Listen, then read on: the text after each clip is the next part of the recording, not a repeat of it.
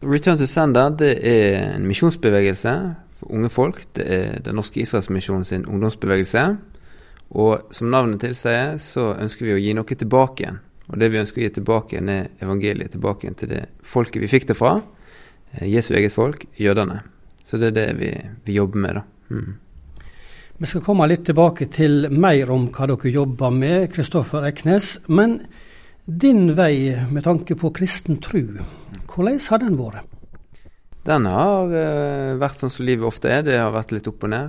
Jeg vokste opp i en kristen familie, og kom jo da fra en liten plass etter Ostereide, og vokste opp i både bedehus og kirker der, og gikk på en NLM videregående faktisk, og trivdes godt med det, men så på et eller annet stadie i tenårene, så var det et eller annet med forholdet mellom Bibelen og livet som skurrer litt hos meg da. Fordi at når vi leser Bibelen, så leser vi jo det er jo en slags lang historie som Guds historie da. Historien der Gud griper inn i mennesket sitt liv. Mens det som ikke så tydelig der alle de gangene han ikke så til stede, med alle de menneskene som han ikke møter hele tiden. Altså det jo mest profeter og litt forskjellig sånn. Så det skurrer litt for meg. Jeg greide ikke å koble helt det her. Gud sier at han skal gripe inn og at han der og sånn, men så opplevde jeg det ikke i mitt eget liv da. Så etter egentlig mange opp- og nedturer så bestemte jeg meg til slutt for at dette her greier jeg ikke. Jeg ser ikke at Gud her. Så da satte jeg meg ned og ba i bønn og var litt frisk. Men jeg sa rett og slett til Gud at jeg greier ikke dette her, Gud. Jeg ser ikke at du griper inn i livet mitt. Jeg ser ikke at du endrer noe i livet mitt. Jeg ser ikke at det blir mindre elendighet, men det det samme. Så nå enten må du gripe inn, eller så dette vår siste samtale da. Og så sendte jeg en melding til Marit Stokken og sa at dere kan gjerne be for dette her. Hun evangelist i Indremisjonen. Det riktig, og det var vel mest fordi at jeg visste at de tok inn en del bønneemner, og de tok det ofte opp med sitt nettverk. Så det var for å helgradere seg om at den var med da. Og så ba jeg den bønnen, og så var det egentlig litt ut av verden for min del. Så, noen dager senere, Kristoffer Eknes på motorsykkel og på vei til jobb. Så skulle jeg på jobb oppe i Os, og kjørte motorsykkel, og da i en sving på Søfteland, for de som veldig lokalkjent, så mistet sykkelen taket, eller dekkene slapp, og jeg sklei over i motsatt kjørefelt, og imot meg kom det da en bobil på 6,5 tonn, og jeg ble da kjørt over av dette hjulet og dratt opp mellom hjulet og hjulbuen, sånn at rundt bekkenområdet det lå da i klem der, med liksom trykket fra bilen opp på meg da. Så da knuste bekken, litt hud forsvant sånn, og mistet veldig mye blod, og mistet 4,5 liter blod cirka. Og det jo det du har i kroppen. Så da lå jeg der. Det kom heldigvis i bilen bakom en sykepleier som var ganske kjapp på, og litt lenger bak så var det også en fra luftambulansen, en lege da, som kom bak og tok litt styringen, og han så at det begynte å bli grå i huden, så han skjønte at her det indre blødninger på gang. Så han satte i noen sånne, sånn at de kunne sette i blod eller medisiner og sånt da. Og så fikk de meg til sykehuset og ble nødoperert der. Jeg hadde vel en 15-20 minutter jeg ikke hadde blodtilførsel til hjernen, så det var liksom helt i grenseland da, for om jeg kunne overleve eller ikke. Og så fikk de nå liksom fikse det mest nødvendige. Og så følte det en god periode der jeg lå i kunstig koma, og det jo ofte sånn du får litt reaksjoner, så du går liksom frem og tilbake igjen i tilstanden. Men da spydde jeg opp alt mageinnholdet, det spydde jeg opp i lungene, og fikk en veldig høy CRP. Men nå ikke jeg lege da, så jeg vet ikke helt hva det betyr. Men jeg har skjønt at når den begynner å stige over 10, så det ille, og når den over 150, da du ganske syk. Så når den var 613, så var det på et nytt nivå da. Så da sleit jeg med å puste, og det var, beskjeden var vel klar på at her det ingen garantier. Men Sakte, men sikkert går det litt bedre med Kristoffer på sykehuset. Og når jeg da våknet opp, så hadde jeg ikke mulighet til å snakke. Jeg hadde masse ledninger inn i kroppen med sonder og sånt, og kunne ikke kommunisere. Jeg orket ikke, husker jeg fikk en sånne flasker jeg skulle prøve å holde, men jeg orket det ikke. Jeg hadde ikke styrke igjen da. Så da var det tvunget til å være helt stille egentlig, og da, i den stillheten så kom det en sånn der fred. Og det vokste frem en sånn setning da, som var at Kristoffer, nå har jeg skapt deg, og jeg døde for deg, og nå har jeg på en måte gitt deg en ny sjanse igjen. Er det ikke på tide at du overgir deg til mine hender da?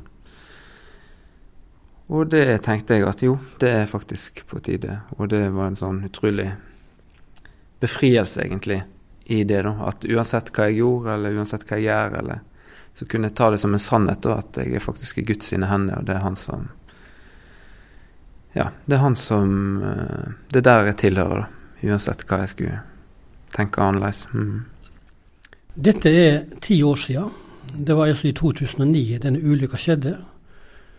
Hvordan gikk livet ditt etter? Hvor lang tid gikk det før du var tilbake igjen og en frisk kar? Ja, altså først så var det jo 2,5 måneder på sykehus da. Så det var en måned på intensivavdeling, og så var det litt sånn oppfølging. Og så hadde jeg tilsvarende 2,5 måneder på rehabilitering på Nordåstuen i Bergen.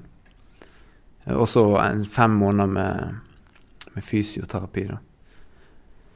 Så da, etter da, så jeg sto faktisk på ski allerede i sånn mars året etter da, så det var jo helt sliten selvfølgelig etterpå, men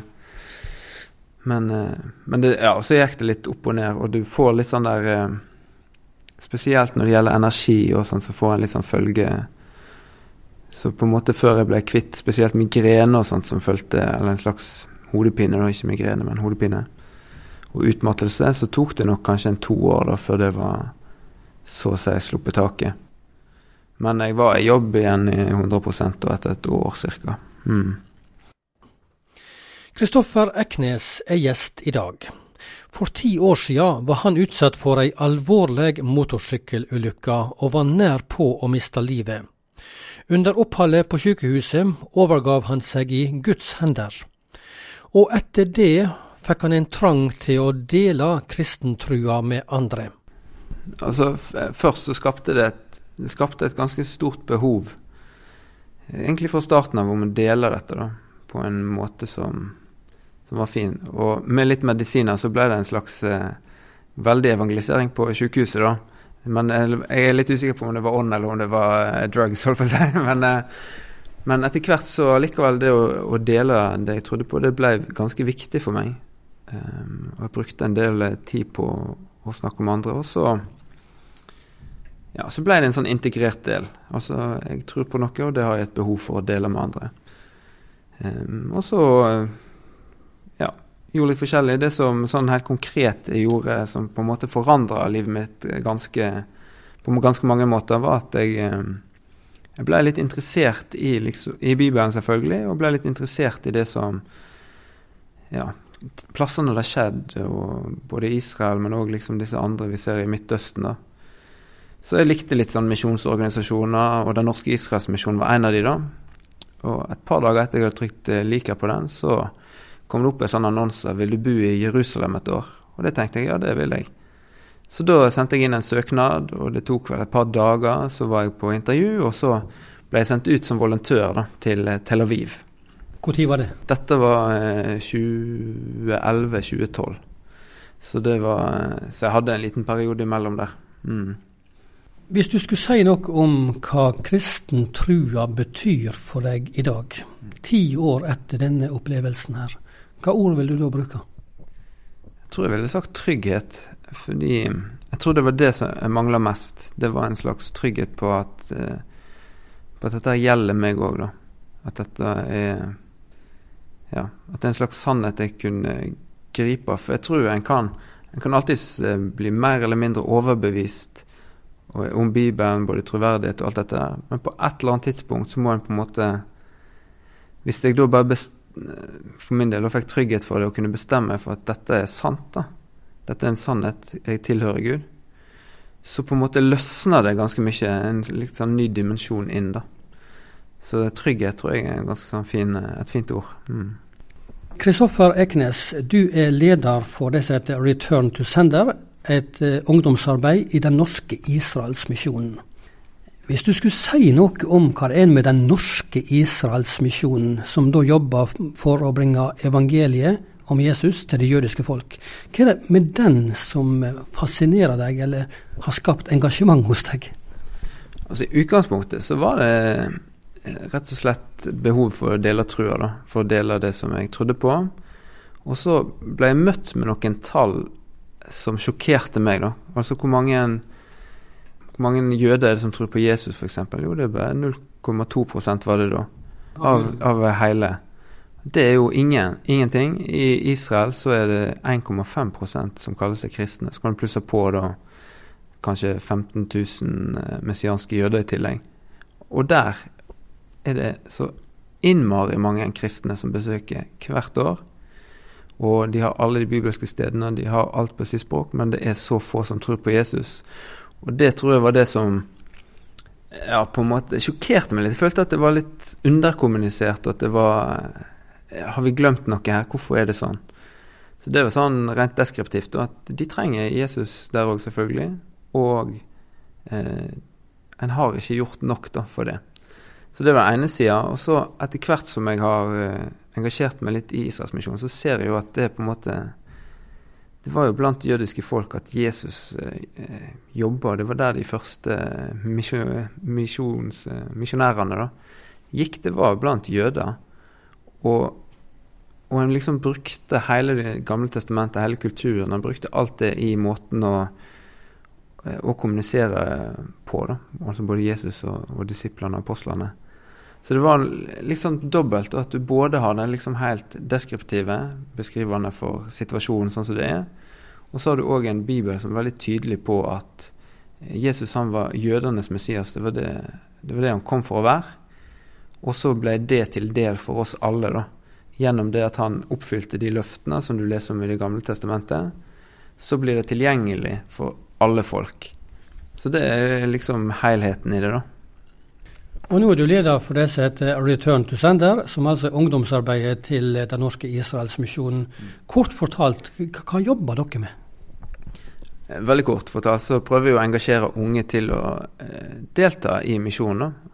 Så det er liksom, det vi prøver å gjøre er å skape et misjonsengasjement blant unge. Uavhengig om det har med det jødiske folk eller ikke. Det er på en måte utgangspunktet. Og så håper vi at de skal få møte med det jødiske folk, og at det skal være et misjonsengasjement overfor de. Og da gjør vi det helt konkret, så er det gjennom volontørtjeneste. Vi har hatt litt teamturer der en får liksom møte folk og være med på misjonskampanjer og sånt da.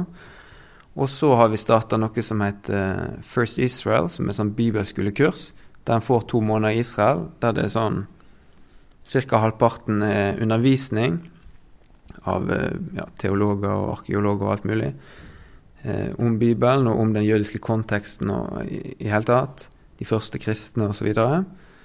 Og så er det praktiske delen der for å tjene inn mot menigheter, mot folk som trenger det, og så kombinert i den konteksten som veldig masse av det i Bibelen skjedde da, altså det i Jerusalem, eller om det er i Galilea, eller hvor det er da.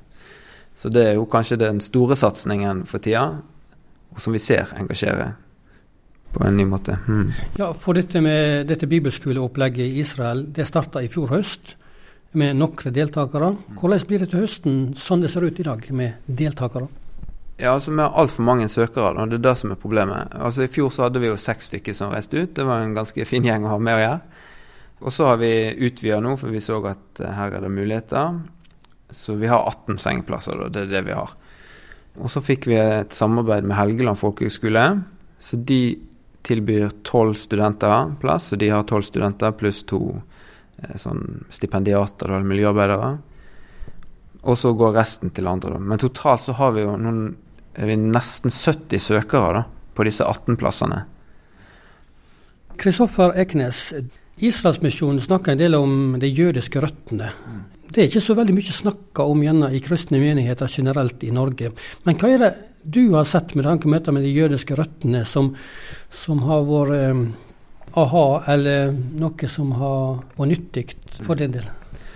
Jeg tror jeg vil gå tilbake igjen, som jeg sa, i liksom troshistorien min, at når du leser i Bibelen, så er det på en måte Guds historie der han er aktiv. Det er jo ganske mange tomme sider som ikke er med, på en måte. Altså der du ikke, det som er hverdagene våre, da.